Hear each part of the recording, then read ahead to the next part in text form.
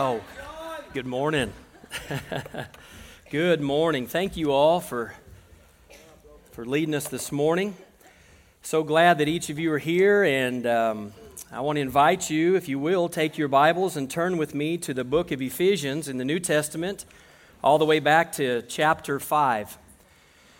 I told you last week that we were going to continue our study on marriage.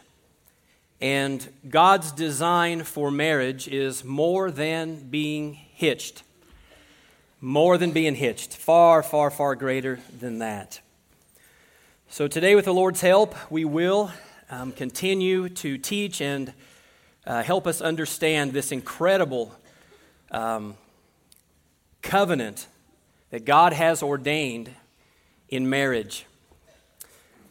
Ephesians chapter 5, verse 22. We're going to go all the way through the end of the chapter, or at least to 32, and we'll begin from there. Before I do, I want to open in prayer and ask God to do what only He can do, and that's to teach us. So I thank Him for His faithfulness. Dear Heavenly Father, Lord, I thank You so much for Your Word. God, I want to thank You so much for each and every person that is here this morning. And I know that as we begin to teach on the subject of Your design for marriage, that for many people here today, it may bring sadness of heart. For some, they've experienced the tragedy of divorce in their own lives, and they know the hurt and the pain that has been caused through that experience. I know for others, we have here widows and widowers that have lost their love of their life, that have gone on to be with the Lord, who have passed away. And so this morning they're here, and Father, they have pain in their own heart as they remember the joy and the blessing of the partner that they were given to spend life with. For others this morning, they're anticipating and anxiously awaiting the day when they meet Mr. Right or Mrs. Right, and they look forward to the opportunity to spend their life and find that relationship that so seems to complete each and every one of us. And then for the remaining group here today, we're married. And we're in the midst of marriage. Some of us in different seasons of marriage. Some are just beginning. Some are in the middle of their journey of marriage. And others are further along. And Lord, every single one of us this morning needs to hear this message, and the ones that will be teaching about marriage. I understand that our society is completely and totally, absolutely confused and misled about Your perfect design for marriage. I thank You that Your Word lays out for us clearly Your perfect plan and design for each of us in marriage. So, Lord, no matter where we are this morning, I pray for those that are grieving, that, Lord, You'll bring healing to their heart. I pray for those that are maybe even angry this morning at even the topic of marriage because of their experience, their pain, their hurt, maybe even their unforgiveness of a spouse who went astray and went outside the marriage covenant and abandoned them and their family. Lord, You know all the details, and for the rest of us, God, we desperately need to know this. In a society that is doing all it can do to completely strip away the foundation of the family and the marriage, we know Satan is behind it all. Thank You, God, that You have given us Your Word that will help each of us today. In Christ's name we pray. Amen. Amen. All right, join with me here in Ephesians chapter 5. I'm going to start in verse 22. I want to read this section of Scripture, and the ironic thing is we probably won't even get to it. But I want this to start working through your mind. There really is no greater passage of Scripture, I think, in the Bible that's going to lay out and illustrate for us God's design here in marriage. But before we get to this aspect of the role that the wife has in marriage and the role that the husband has in marriage, both of them before God, it's important that we understand what a covenant is. It's important that we understand that marriage is not the makeup or a decision that some society just happened to throw together one day. That God, the very creator of all things, orchestrated, created, and made a covenant surrounding marriage. Because there's a purpose in what God was doing, even from the very beginning in the first family God was doing something that would be used throughout all creation to fulfill His plan and His purpose upon the earth, and He was showing it through marriage. He was fulfilling it through marriage. He was bringing it to pass through marriage and through family. And so this morning I pray that God will help us to begin to understand why marriage is such an incredible gift that He gave to mankind. What is this whole thing all about? Let's start in verse 22. Now, you wives are probably not going to be real affectionate toward your husband and certainly not happy with me, but I want you to know this, guys. Listen to me and hear my heart. I really don't care what the culture says and what's popular, but these are not my words. What I'm sharing with you today is not my opinion. What I will share with you today, and I make this commitment to you, that I will only share with you what the Word of God says in regards to His creation and to the covenant and to the giving of a family and a marriage. That's all we're going to look at. So if you really don't like what's being said here today, please, you don't have to throw tomatoes this morning, right? And husbands, be careful on this. I look down here and I see the wives have a whole whopping 2 verses. Wait till you get into the meat of what you're accountable to God for. And what we have to understand as you look at this is what God's command is for the wife and for the woman. This is not what the woman's command is for the husband, and this is not what the husband's command is for the woman. And I know we have jokingly done this and say, well, women or woman, whatever you want to say, and you get up off the floor after you've said that. The Bible says that you are supposed to submit to me. Well, the Bible does say this, but he has no understanding what that means. And then we move into the husband section here next. Let's go here. We got short time to get where we got to go, so let's roll. Wives, submit yourselves to your own husbands as you do to the Lord. For the husband is the head of the wife, as Christ is the head of the church, His body, of which He is the Savior. Now, as the church submits to Christ, so also wives should submit to their husbands in everything. Husbands, love your wives just as Christ loved the church and gave Himself up for her, to make her holy, cleansing her with the washing with water through the Word, and to present her to Himself as a radiant church, without stain or wrinkle or any blemish, but holy and blameless. In the same way, husbands ought to love their wives as their own bodies. He who loves his wife loves himself. After all, no one ever hated their own body, but they feed it and care for it, for their body, just as Christ does the church. For we are members of His body.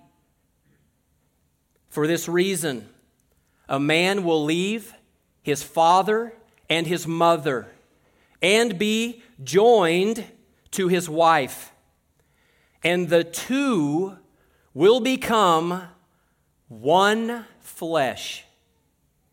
This is a profound mystery, Paul says, but I'm talking about Christ and the church. I wanted to read this. We'll read it again next week, and I want us to begin to let this soak in just a little bit about God's design for marriage. There are 3 primary institutions ordained by God that He is using to bring about His purposes and accomplish His will upon the earth. Number 1 is the family. Number 2 are His people, or the church, the bride of Christ, the body of Christ. And number 3, the last institution ordained by God, primarily that is used, these 3, is the government. That God has set in place governments to also accomplish His will and His purpose upon this earth. So once again, we're going to be looking this morning at only the first one, and that is going to be the institution of the family. And we know that the foundation of this institution begins with marriage. It's where it begins. So this morning, whether you're single or you're here this morning, and I want to say this about some of you that are single. Listen, there are those that do have, if you will, the gift of singleness. And the truth is, not everybody has to find their fulfillment and should not find their fulfillment within another person. Our fulfillment should be found first in Christ. That's number one. And there are those who have a gift of singleness, and what I mean by that is that Christ is the fulfillment of everything they need. And so some people can live their life that way, but Paul says, listen, not many of you can do that. And we know that to be the case in our society today, obviously. Then maybe you're here, you're divorced, and maybe you're still single from your previous marriage. You're divorced and maybe remarried. Possibly here today you're a widow or a widower, and you no longer have the person that you committed to spend your life with. They've already gone on before you, and you're left here today. And then obviously those of us who are married. Now, it's no secret for each of us in this room that in our culture and in our day that marriage has fallen on hard times. Absolutely no secret. We understand that. In fact, depending on whatever study you want to look at, anywhere from 40 to 50% of all people who marry, their marriages end in divorce. And it's not much better in the church, let's just say that. We also don't even have within these figures something that has become very, very prolific in our day, and that is cohabitation. It's not even the fact that people any longer are even deciding to marry. It's that they just decide that, hey, I'd like to try you out for a while. Let's see if this thing's going to work. And they just move in together. There's not been anything done as far as making a commitment to one another. It's actually just a trial run. So as our societies become more and more and more debased, if you will, and depraved, we have more and more people not committing to this covenant of marriage or this design of marriage. In fact, they're completely just saying, we don't want anything to do with marriage. We just want to try this thing out, and there's absolutely no commitment whatsoever. We're just going to try this baby out before we buy it. That's not how it works. And I'm going to teach you through the Word of God something that we really desperately need to understand here is that when God made a covenant, and when God established marriage, and when God designed this whole thing of a man and a woman and marriage and family, this institution, when you begin to grasp what the God of all creation has designed here, you're going to have a whole lot greater appreciation for your marriage. See, our culture has taken marriage that used to be way up here on the top shelf, and they put it now down on the very bottom rack. It absolutely has very little value to many people in our day. For most people, it's nothing more than a contract. I will be with you until I no longer want you. We're going to try this thing out. And I understand in a society of unbelievers that this may be the case. They don't understand this. You all are aware of this. You were married probably before you were even a Christian. You didn't know. You had no idea what you were actually entering into when you entered into it. You had no concept of it. But even those who do not know Christ still know there's something holy about marriage. There's something sacred about marriage. They know that. And so what we're going to do as we go through this study is to help you understand this incredible, absolutely only God could design this. His pattern, His plan, and His purpose for marriage. And I want to say this too to moms and dads. Listen to me. We had our children up here this morning with their parents, and it's our job, it says, to train up our children in the way that they should go. It's my responsibility, as we're going to learn here as we get back to Ephesians chapter 5, for the father, that we are to be the spiritual leaders of our home, that we're to set the boundaries in our home, that we're to be the protectors and the providers, that I have a responsibility in my own home to set parameters for my children. I have to do this. And we have to understand this so that when your child, in the midst of the most raging time in their life through hormones and so on and so forth, when they come to you and ask you these questions, your answer is not simply, don't, because I said not to. What our answer must be, Dad, is I want you to come to the Word of God with me, son or daughter. I want to show you exactly why we don't. I want you to know why we won't. Because every single time we go outside the covenant boundary that God set within marriage, death always happens. Every time. Every single time, death happens. And I know that hey, I got a question. How many of you in here, this is serious, how many of you remember courting? Come on, be honest. Some of you did, okay? Look at all the hands, right? Let me ask you this. Was courting just casual?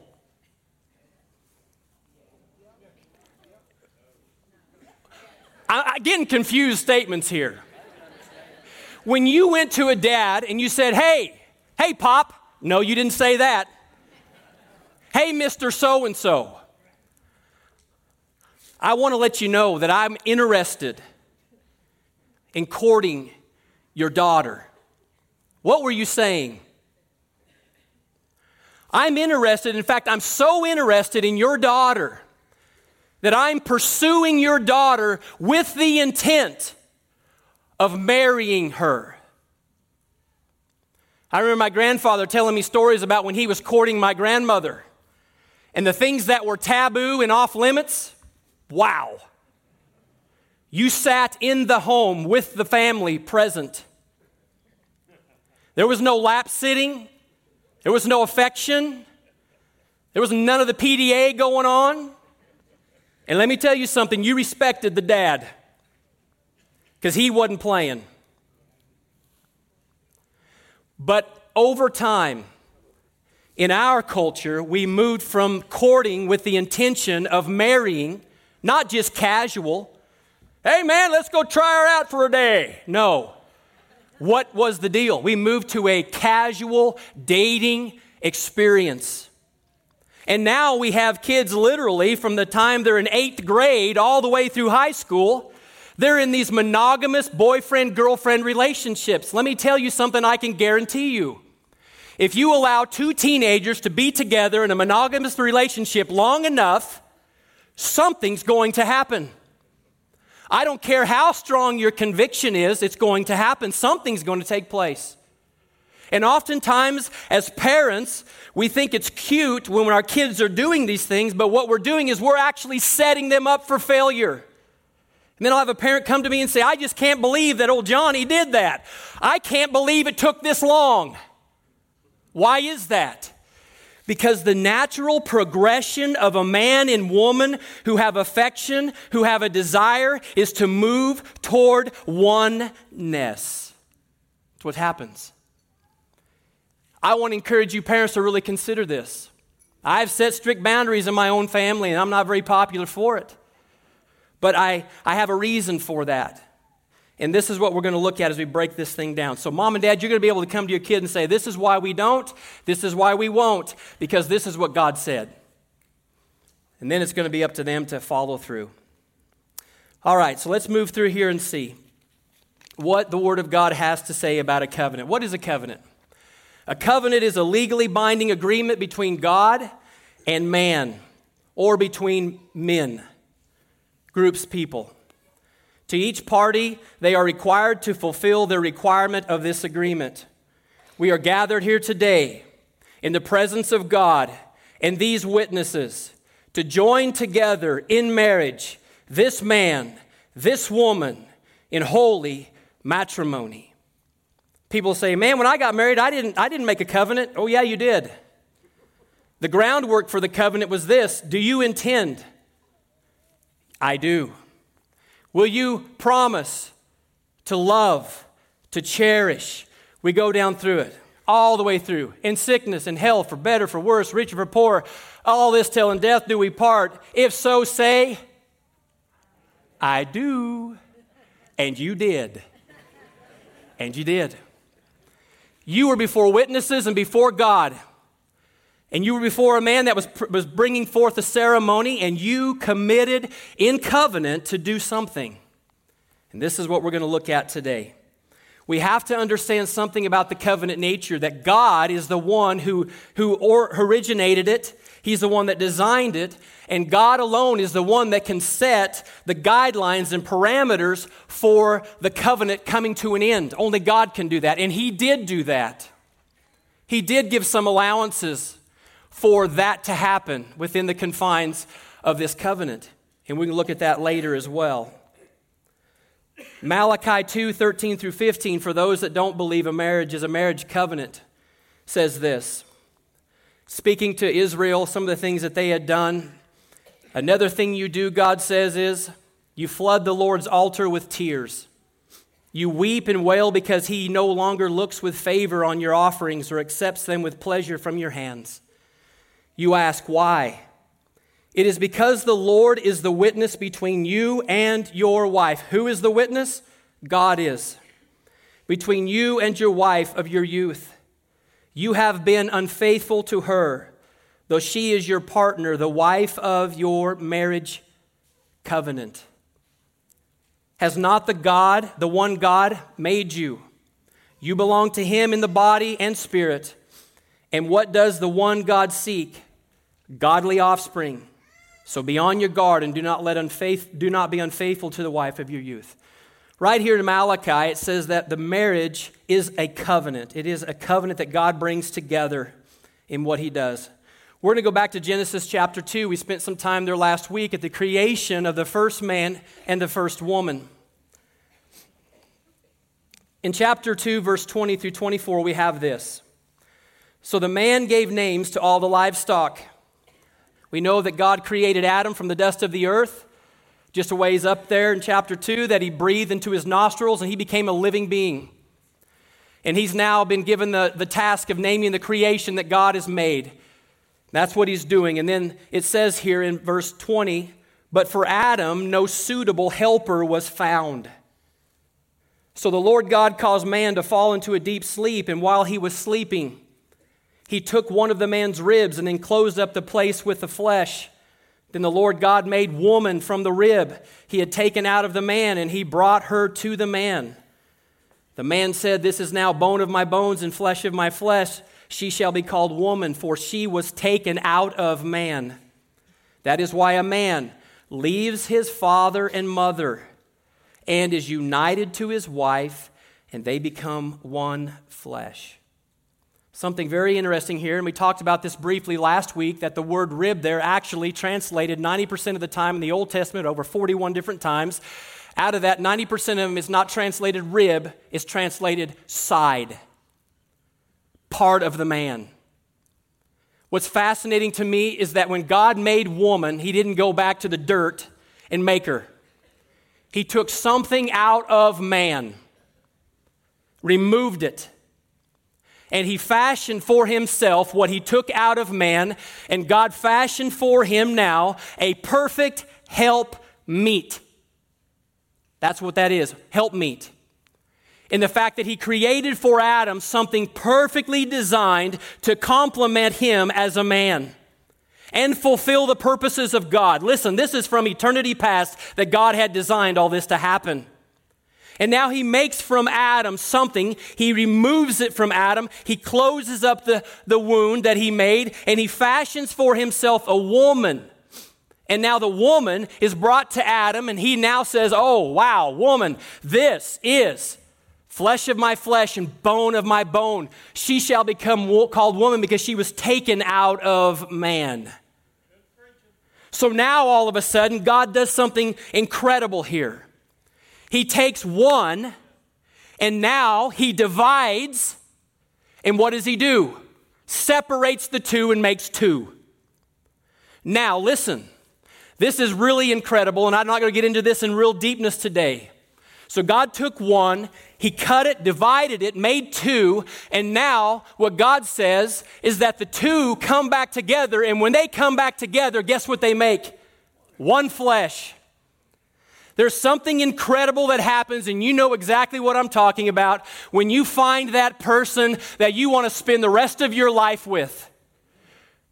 You know how many times I've heard people say, well, he or she just completes me. It's true. And God took now, and he has two, and now he takes two, and he says that the man will leave what? The father and mother.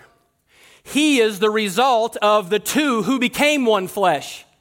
Now the son over here leaves the father and mother, and he's one, and there's another one. And the two become one flesh, and we have another.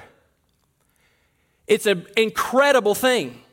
And remember, Paul says what he's talking about here in marriage is that God was showing us something through marriage, and that is how Christ and the body of Christ, who were once two, have now become one flesh. You and I are in the body of Christ. I once was a foreigner, an alien, separated from God because of my sin. But because of what Christ Jesus did, and by faith in Christ, I was placed in Christ Jesus. I am one with Christ. Did you know that you are one with Christ? That you are in Christ? Did you know that when you and your wife were separate, you come together, you became one flesh again? That is the two separate things, one created from the other, came back together, and now we have fellowship, we have union, we have communion. That's exactly what happens. In the Garden of Eden, that's what happened when Eve sinned and Adam sinned. Guess what? They lost their communion with God. They were separated from God. They had perfect oneness with God in the Garden of Eden. Sin happens. And now all the way down through time, man is alienated from God, still has no relationship with God. We're separated from God. We're an enemy of God. And now comes Christ. And now Christ comes on the scene and he makes a new covenant. Listen to what I'm telling you. He tells his disciples on the night before he was crucified that this, as he holds up the cup after they took the Passover lamb and actually took it in, he holds the cup up and says, "This is the blood of my covenant with you." It's a new covenant. And that in this covenant and in the eating and the breaking of this body and this bread and the drinking of the wine, listen to me, Jesus says something is happening here. I am going to take a man and a woman who is lost, degenerate, away from God, out of fellowship with God, needing to be somehow brought back into relationship with God. And there's absolutely no way that can happen outside of what Christ Jesus has done. He goes to the cross. He is the sacrifice that happens. He is the blood sacrifice that happens. And he's making a covenant with mankind. And every single person who puts their faith and trust in Jesus Christ alone, guess what happens? They are united with Christ. And the two became one flesh. And I am in Christ and I will always be in Christ. You this morning, if you're a Christian, you are in Christ Jesus. And now guess what happened? Now I have complete and total fellowship with God. I have communion with God. I am in a right relationship with God. Why? Because I came and I am in Christ Jesus now, and I will be for all eternity. He's the head, we are the body. It's incredible, and we haven't even got into the good stuff. It's amazing. I got 3 minutes. Ooh. I hate the clock. Let me share with you these 3 primary reasons that God ordained marriage. If you get this, you'll understand it a little bit better. And only one of them is about you. Only one of them. The first one is procreation. Procreation. This is not about man passing along his name, although that's kind of what we think, right? I don't know too many men out there that don't want at least to have a son to pass on their name. Doesn't always happen, but we would like that deep in the recesses of our heart. We'd like to be able to carry on the family name, right? That wasn't God's purpose, that he would carry on your name. The first purpose that we see here in the covenant of marriage and the design of marriage was this: that God, in his name, would be proclaimed throughout the earth. That God would reign upon the earth through mankind who bear his image. In Genesis 1:28, God blessed them, Adam and Eve. What did he say? He said to them, "Be fruitful and increase in number and fill the earth and subdue the earth. Rule of the fish of the sea, the birds of the air, and over every living creature that moves upon the ground." The first purpose in marriage and God's design and covenant for marriage is not about you, it is about him. God's greatest purpose in making man and woman and the covenant of marriage was that they would raise their children, they would come together as one in union, and out of that would come children. And those children who are made in the image of God would become proclaimers of the God who created all mankind and all creation. That's the first reason for marriage. He says, listen, be fruitful and multiply, man. Let's get this thing going. Fill this earth up and let's subdue this baby. And I've already given you the power and the authority to reign over the entire earth, Adam. That is what I have given you to do. You are made in my image. Nothing else in all creation was made in the image of God. Only man himself was made in the image of God. We are the image bearer of God. First thing was procreation. That's the first reason. Second thing is man's potential realization. This one is about you. This is about you. In 2:20 it says, for Adam no suitable helper was found. They will become one flesh. And God has given us each other to help us become that all that God has designed us to become. As we get into Ephesians chapter 5, you're going to learn something, sir and ma'am, that is very important. My responsibility as a husband should be this, that when I look at my wife, and I have now been brought into this covenant relationship with my wife, as I learn what my responsibilities are, one of those is this. Number one, she belongs to God before she belongs to me. And my question really needs to be this, and this is going to go against a lot of things you think about marriage. Most men think it's all about them. It's not all about the man, trust me. One of my responsibilities is to look at my wife and ask the question, God, why did you knit together in the womb of her mother, Cheryl? Why did you do that? What did you create her to be, and what did you create her for? That ought to be something I need to be asking the Father. And then my responsibility is I love her sacrificially, as I lay my life down for her, as I give myself for her, is this.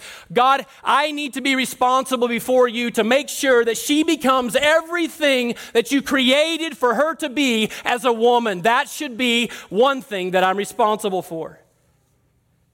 And she will never be that without me. Do you understand that? Because we're different. We're not the same. She'll never achieve that outside of our relationship together in a marriage setting. She will not do that. Same thing for men. Men, we take a lot of pride in what we become and what we do, but let me say this. Outside of a proper relationship with our wives, and a wife that understands what it means to respect the husband and what it means to honor God in the way that she loves and honors her husband, unless that's there, the man will never rise to become all that God created for him to be in his manhood. He'll never do it. The wife ought to be asking God, okay, why did you create this man? Why did you design this man? And why did you give me to this man? And how do I help him become everything that you desire for him to be and why you created him to be at this time in this place? See, marriage is about sacrifice. People in our day, it's about lustful taking. That's what it is. It's about, I just grab. There's no love, there's no concern. Young lady, if you have a man that will not wait for you in marriage, he doesn't love you. If he loved you, he would honor God and say, it's my job to make sure that she's holy, pure, and blameless before God. If you have a man that won't wait for you, tell him to hit the road, Jack. There's a story about a man on an island that still paid dowries for women when they married. Some of you fathers are like, man, I wish we got back to that. I'm tired of paying for the wedding. Let's let a man pay me for the bride, right? Well, this was a poor island, and there were some wealthy. This young man happened to be fairly well off. He went to this home, and he told this girl's father, I want to marry your daughter. What is the cost for your daughter? He said, it's 1 cow. The man said, no. I brought 8 cows. I brought 8 cows. He said, it's only 1 cow, man. That's all it is, 1 cow. He says, nope, 8 cows. That's the price that I will pay for your daughter. That man literally went from being poor to being wealthy among the people of the island. He gladly gave his daughter to the man, but this was not something that would set in his craw, and he couldn't understand it. So as time went by, he went over to visit his daughter on the other side of the island, and this man, he had a question he needed to know. Why in the world would this guy pay this for my daughter? I don't understand it.